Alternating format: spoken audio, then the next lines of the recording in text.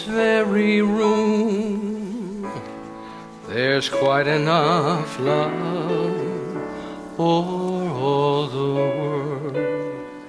And in this very room, there's quite enough joy for all the world. And there's quite enough love and quite enough power to walk through our every fear. For Spirit, one Spirit, is in this very room, in this very room, in this very room. So I invite you to take a moment and notice your breathing. Feel that next breath that goes in and out. Bring your awareness to that. In your mind's eye, see your heart.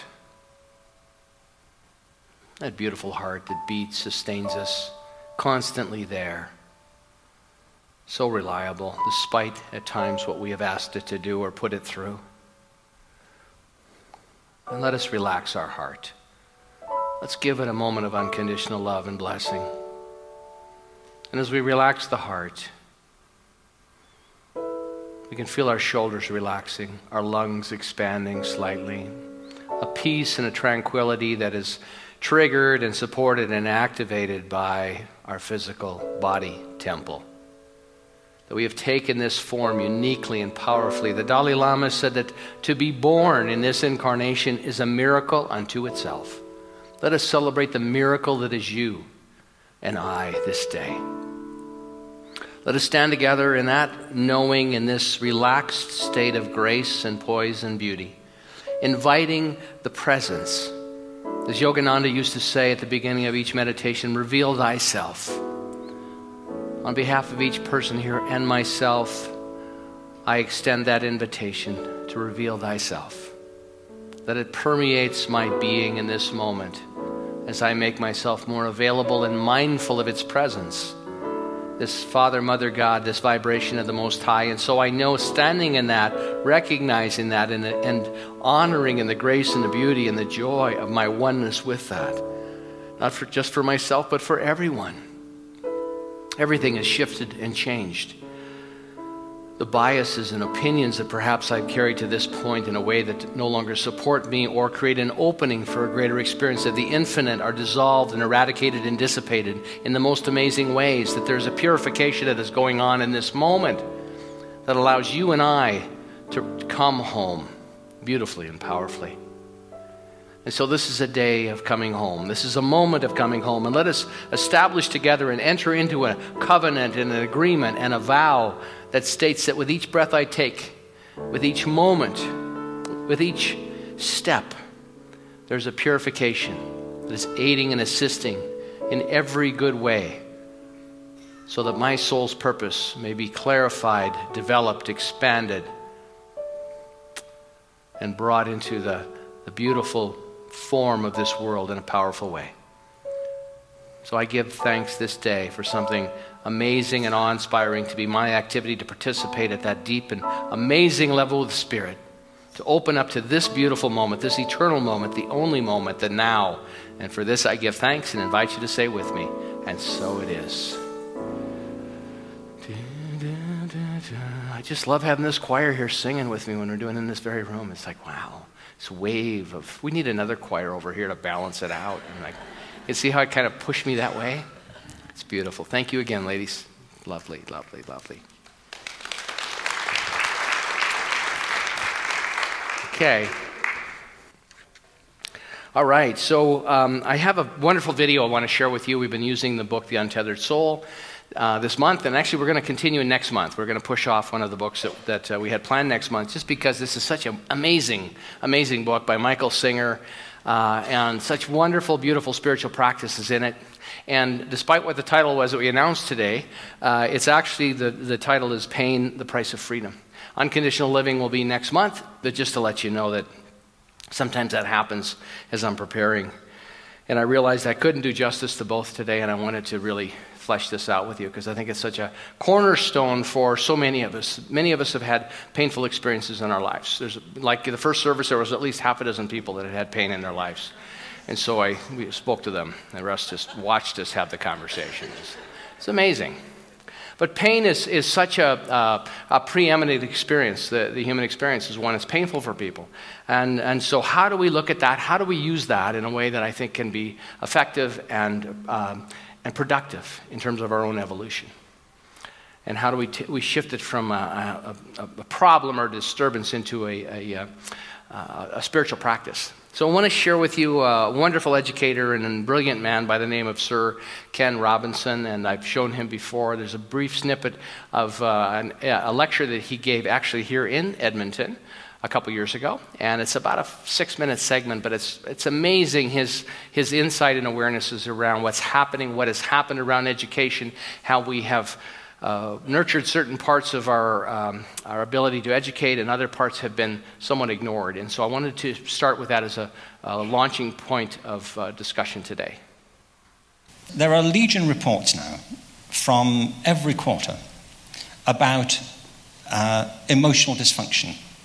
Daniel Goleman, wrote famously the book Emotional Intelligence. There was a book written actually 1974 by a guy called Robert Witkin, which had a title with the same meaning, but it was expressed differently. He called his book The Intelligence of Feeling.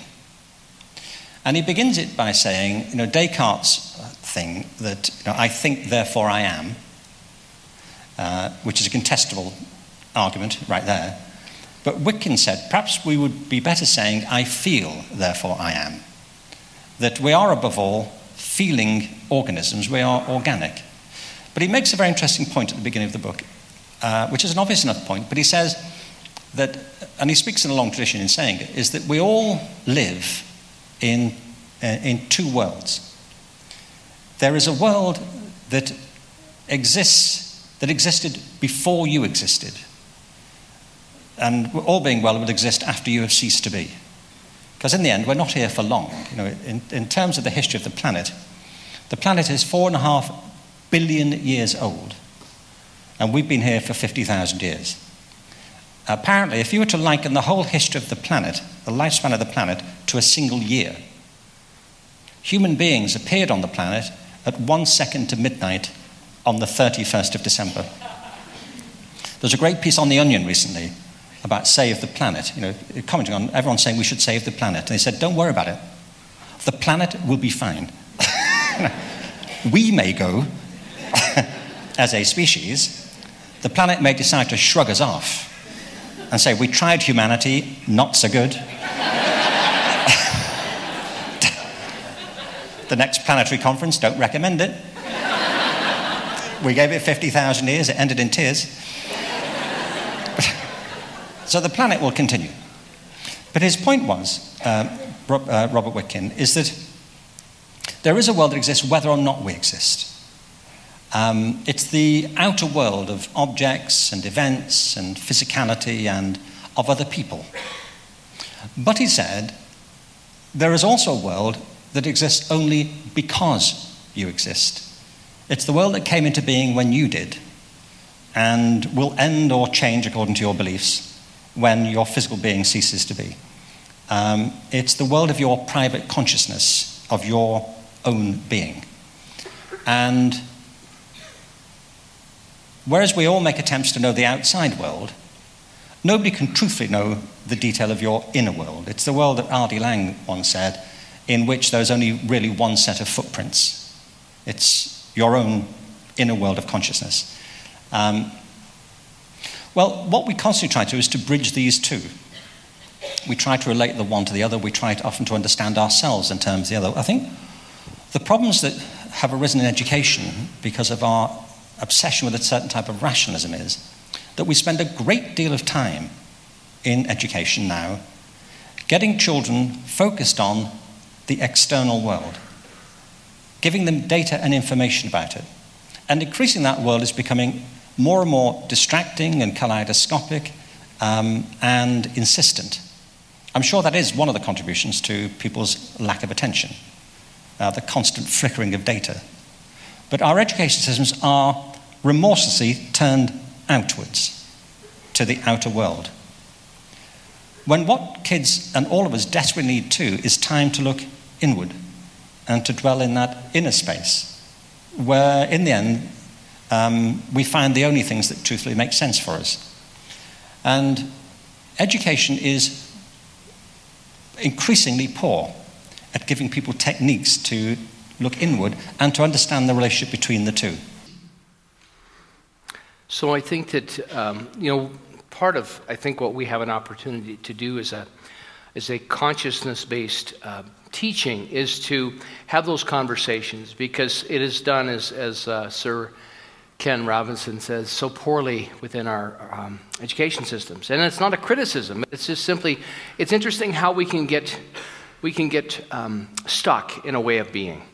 One of our brilliant, we do a final project in our foundations class, and one of our brilliant students shared their final project a couple weeks ago. And he talked about a lighthouse, and there was a company moving the lighthouse on the east coast of the continent here in North America because the water levels had risen so much, and they needed to protect it and get it to higher ground. And so they were talking, and it was a program called Massive Moves or something like that. I've never seen it, but it was a documentary on the lighthouse. And they asked this contractor what the hardest part was, moving the lighthouse. And he said, well, it's the first 6 inches. Once you got the thing up in the air and on the thing that moves it, you can take it anywhere. And I thought, how profound, what a great metaphor for spiritual practice, for transformation. Because we all we have experiences in life, and then we all do, and it's part of the learning. I mean, it's part of the discovery. It's part of the contrast. A lot of Esther Hicks fans here. Esther says, got to have the contrast. There's going to be light and there's going to be dark. There's going to be things that we feel are evil. There's going to be things that we feel are inspirational. And our choice in it is where do we stand in that? What do we support? Ken Robinson talks about in this beautiful lecture that he does that we know now by 2050 there'll be, I think it's 10, 12 billion people on the planet. I mean, we're doing a really good job of procreating. We're really good at that. We got that one down. And what he said is that if we continue to consume, we know now that as we continue to consume resources the way we have, if we consume at the level that they do in Rwanda, African country, where things are a little less available, we could sustain 15 billion. If we continue to consume at the level that we do in the West, we can sustain about 1.5 billion. We're at about 7 or 8 billion right now. So it's a very interesting thing that we're looking at in the world and the dynamics of what we're involved with. As he said, maybe the planet will shrug us off. The planet will be fine. We tried you for 50,000 years, and thanks for giving it your best.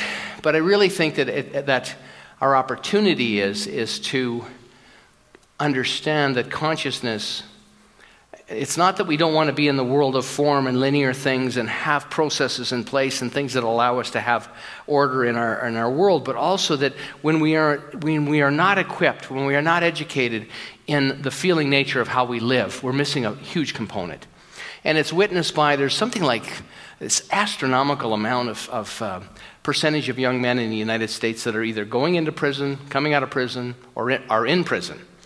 That the suicide rate amongst young adults measured in the U.S. once again is phenomenal. It's a huge amount of people. There's somebody that's sad about it already.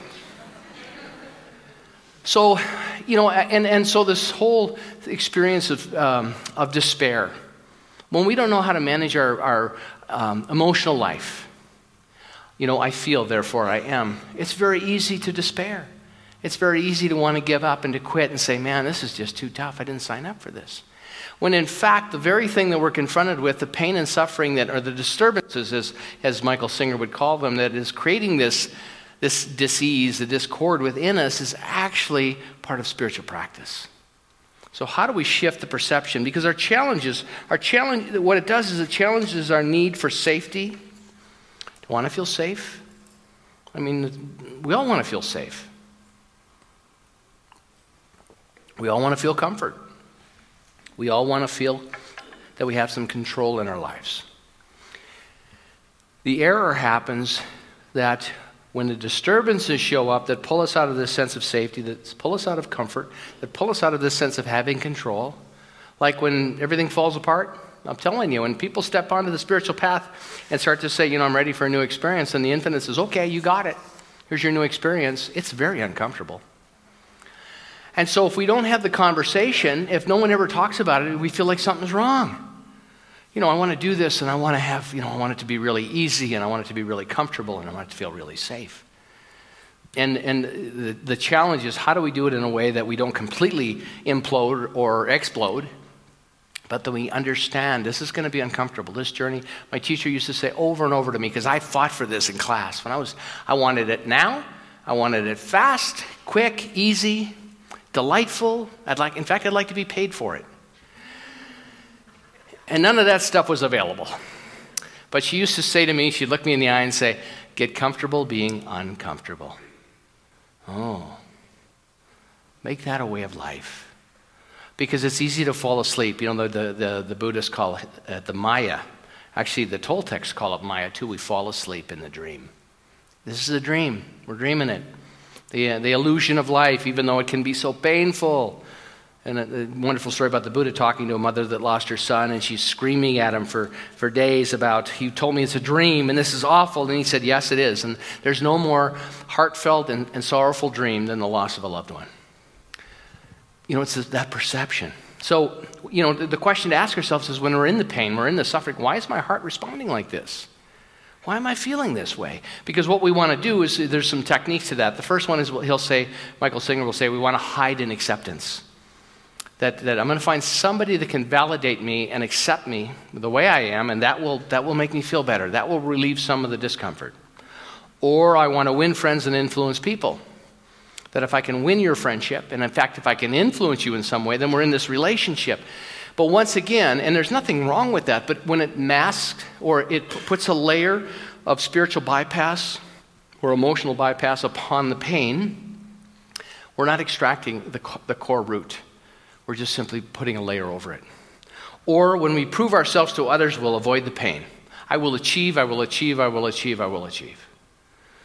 And I know this one really well. I was very driven. I was so driven that I left everything and went to California to be a famous actor. In fact, The Goonies was on this week. I'm in it for like 13 and a half seconds. One of my sisters sent out an email to all the others in the family and said, hey, he's on TV. Awesome. Another check for $2.77 is coming. The Buddha said life is suffering. And he didn't say that to affirm that, but to understand. And he watched it. That was his journey. He looked out in the world and he saw deep suffering going on, and he said, how do we manage this? And he found it through meditation. He found it through spiritual practice. He found it by slowing down. And moving into that state of deep connection, which is exactly what Michael Singer's talking about. He's just interpreting the Buddhist tradition and what I think Dr. Holmes was talking about as well in contemporary language. And what he says is to be able to practice relaxing our hearts. Can we do that? I can do that. I can relax my heart. I've been doing it all week. And relax my heart. And relaxing our shoulders. That's serious spiritual practice. Went to the chiropractor this week. He said, I can't snap you. You're so tight. And I said, well, why is that? Because we've had this conversation a number of times. And he said, because it's from standing like this. I never stand like this. Well, I do enough to have a knot in the middle of my back, I find myself, so now it's like, my practice is to stand up straight. I can do that. But there's a way, sometimes it's just like, I'm feeling, the whole body language, how we hold ourselves. You know, how do I let my emotions inform me how I will hold myself, or do I hold myself in a way that I choose? Oh, I'm sad. And what a gift the pain is in the middle of my back. He told me what to do. I got homework from the chiropractor. Can you believe that? I wanted it to be instantaneous. This guy, I paid him my $45. It should be fixed and fixed now. The nerve of him insisting that I change my behavior to feel better. But I mean, that's the arrogance we can fall into. I want it now. I want it instantaneously. So it requires a new perspective, to see the world in a new way. As Michael Singer says, imagine ourselves, you know, the Dalai Lama said our birth is a miracle. And imagine yourself, we're standing on this clump of dirt, we're spinning in the universe with billions of stars, and there's other galaxies that we can't even count. Trillions and trillions of stars out there. It's amazing. And we've taken form in this unique pocket of life, this blue and green planet where things are possible in this form. It's amazing to shift into that perception. Then do we care how we look to other people so much? Do we care about how we dress to impress others, or what we drive to impress others? Or how we walk, or the job that we have to impress others? I mentioned last week I have this vintage vehicle, and what was happening for me is every time it would snow and thaw, I would have a waterfall in my vehicle. And it turned out, I'm not used to this. I don't drive a lot anymore. When I lived in Los Angeles, I drove everywhere. I've driven in 13 years in Edmonton, I've driven the exact same mileage I used to drive in LA in 1 year. So my vehicle has sat a lot rather than be on the road. And so the gasket that holds my windshield deteriorated. And then the windshield slid down. I've never had this experience before. But I got water coming in, and I'm like, hey, it's raining inside my truck. This is a miracle. I should call National Enquirer and let them know I could sell the article. We put that in our building fund. But I reached up one day, and I could actually reach my hand through the windshield and feel the air outside. I thought, this is amazing. And then I drove like that for about 3 weeks. And then I thought, this is probably dangerous. Finally occurred to me. I like to tell you I'm very intuitive, but it took about 3 weeks. This is probably dangerous. And then Laura drove it one day because she says, get rid of that piece of junk. It's not a piece of junk. It's a vintage vehicle. Anyway, I went down and got a new windshield put in.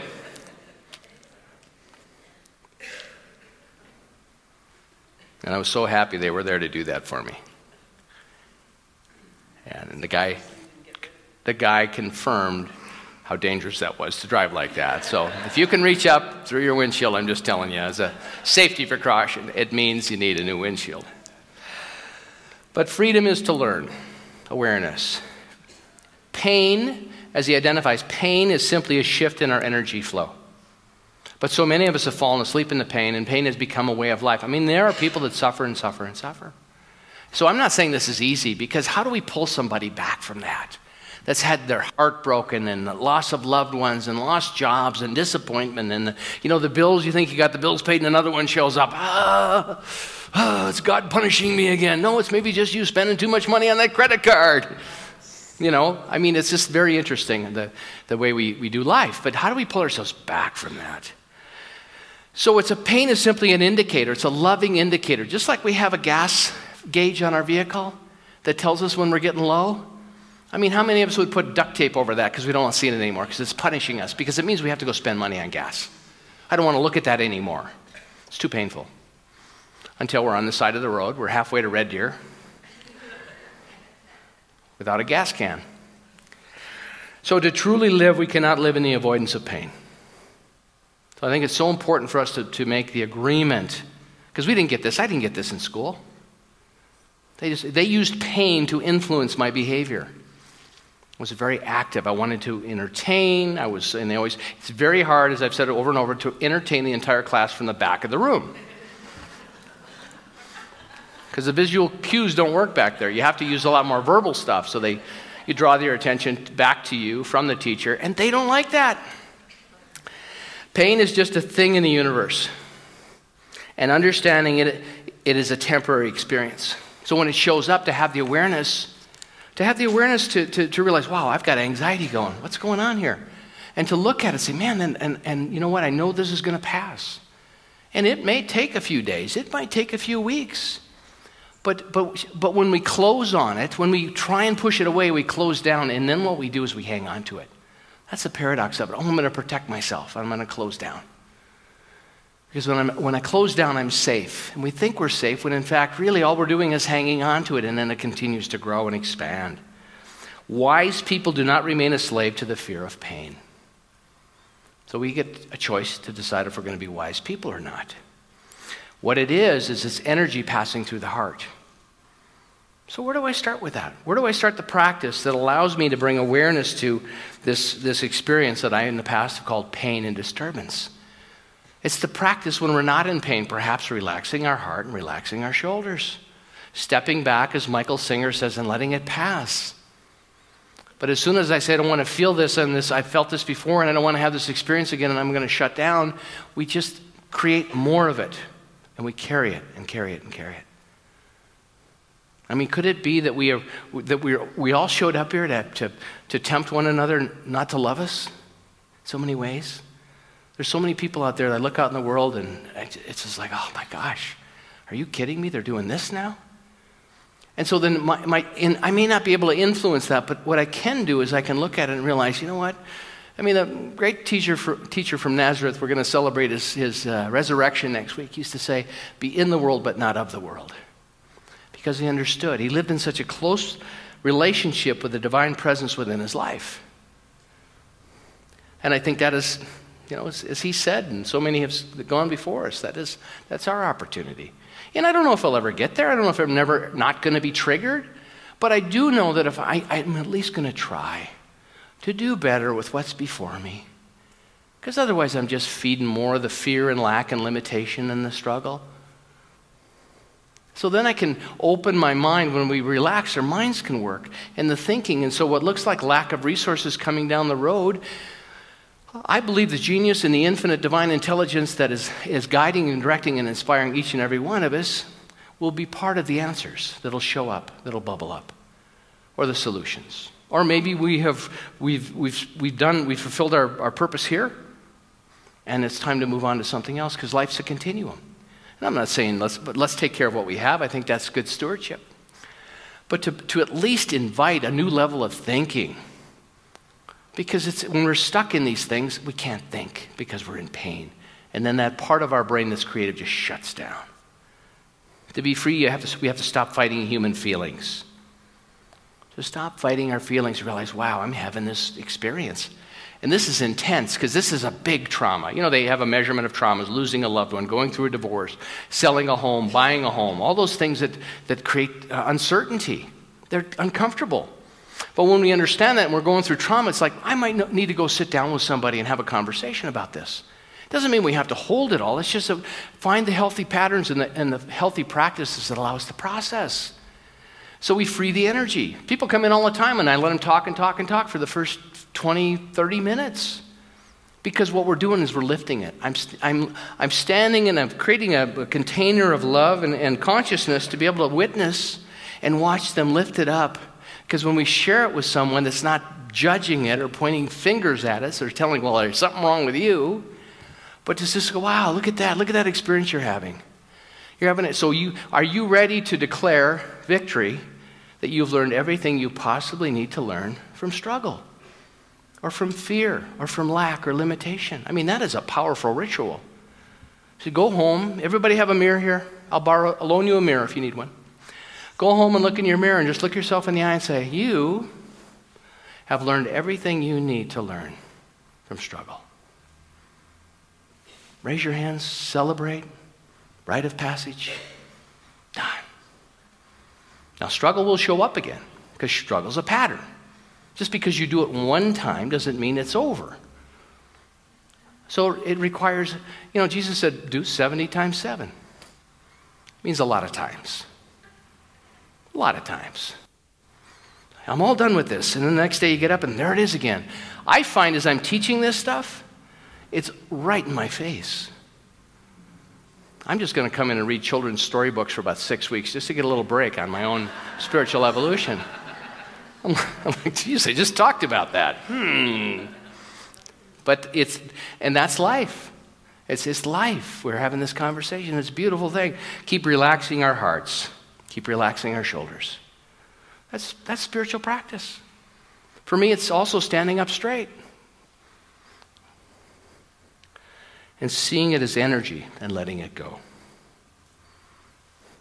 You and my true greatness hides on the other side of that pain. On the other side of this pain, see, it's the two poles, is that joy and peace, possibility, love. That's what Jesus was teaching and living. That's what the Buddha was talking about. All the great avatars. There are people on the planet right now that are living that and modeling it. And we can move in that direction and at least head in that direction rather than continue to battle with life, and it's a struggle and it's pain and suffering. It's like, man, this pain shows up in my life. I remember when this used to spin me out for weeks. Here it is again. I'm breathing through it and I'm relaxing my heart, and I know it's on its way out. What a powerful thing. And I know I'm bringing the right people into my experience that are helping me move it through. And then we're an asset to wherever we are. Then we're contributing to the answer, not the problem. Because there's the majority of people out in the world live in fear and pain all the time. And you and I get to choose whether we're going to do that now and support them. And eventually what happens, as Michael Singer says, you will understand there's an ocean of love behind all this fear and pain on the other side. Many times when we start to work with it, and this has been I'm very kinesthetic. I feel things physically. You'll feel heat. It's the body and the soul's way of burning off the energy. So when sometimes when you're in the heat of the moment, they'll say, you're in that's that mechanism within us that knows the purification, because it is so unlike who and what we are. I mean, we are hardwired for peace and love and joy. But many times we just hang on to the pain and we don't manage it well, and then we spin into it and it becomes our story. And man, there are painful stories. I get it. There's tragedies and things that happen. But to have the conversation and to have some tools in place and to have the mentoring around us and people that have gone before us to say this does not have to be the story for the rest of your life. This is part of what has informed you so that you can experience contrast. So that when you come out of this, there's an even greater sense of joy and opportunity. Eventually, you and I will develop an intensely personal relationship with this beautiful inner force that will replace the pain and the disturbance. And I believe that's true. I believe that what's happening on this planet right now, and we've taken life, we've taken form at this point in time to give birth to this. To stand together in this, shoulder to shoulder, do the best we can. And understand this too shall not move me. But to be able to look at the world, and when suffering and loss and disappointment comes, we can feel it fully. We can be fully present with the experience. We can mourn deeply and bring completion to that. One of the powerful practices I have in my life, for my dad especially, my dad passed away 2008, but I pray for him every day, for the evolution of his soul. And I thought, wow, what a beautiful thing to be able to pour energy into that, to help bring more healing to that relationship.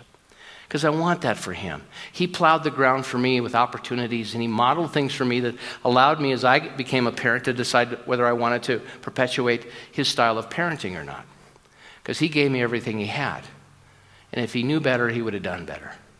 But my gift back to him is the grace and the understanding and all of the life energy that he put forth so that not only me, but 10 of my brothers and sisters could have life. And so, I want what I want for me, freedom. I want to live in freedom. So freedom is to learn that pain is a shift in our energy flow. To truly live, we cannot live in avoidance of pain. Pain is just a thing in the universe. And understanding that it's a temporary experience. So let's you and I pray this in right now. Let's you and I relax our hearts, relax our shoulders, and take this vow and intention with me. I recognize the presence of Spirit here and now. Everything is lifted up. There's a vibration of the Most High like never before right here. I smell it, I sense it, I feel it. And as I ground myself in this beautiful heart and this beautiful energy, I know that I remind myself consistently to just simply relax my heart, to relax my shoulders, to stand tall, to lean back where I'm triggered or connected in a way that creates the disturbance and the pain.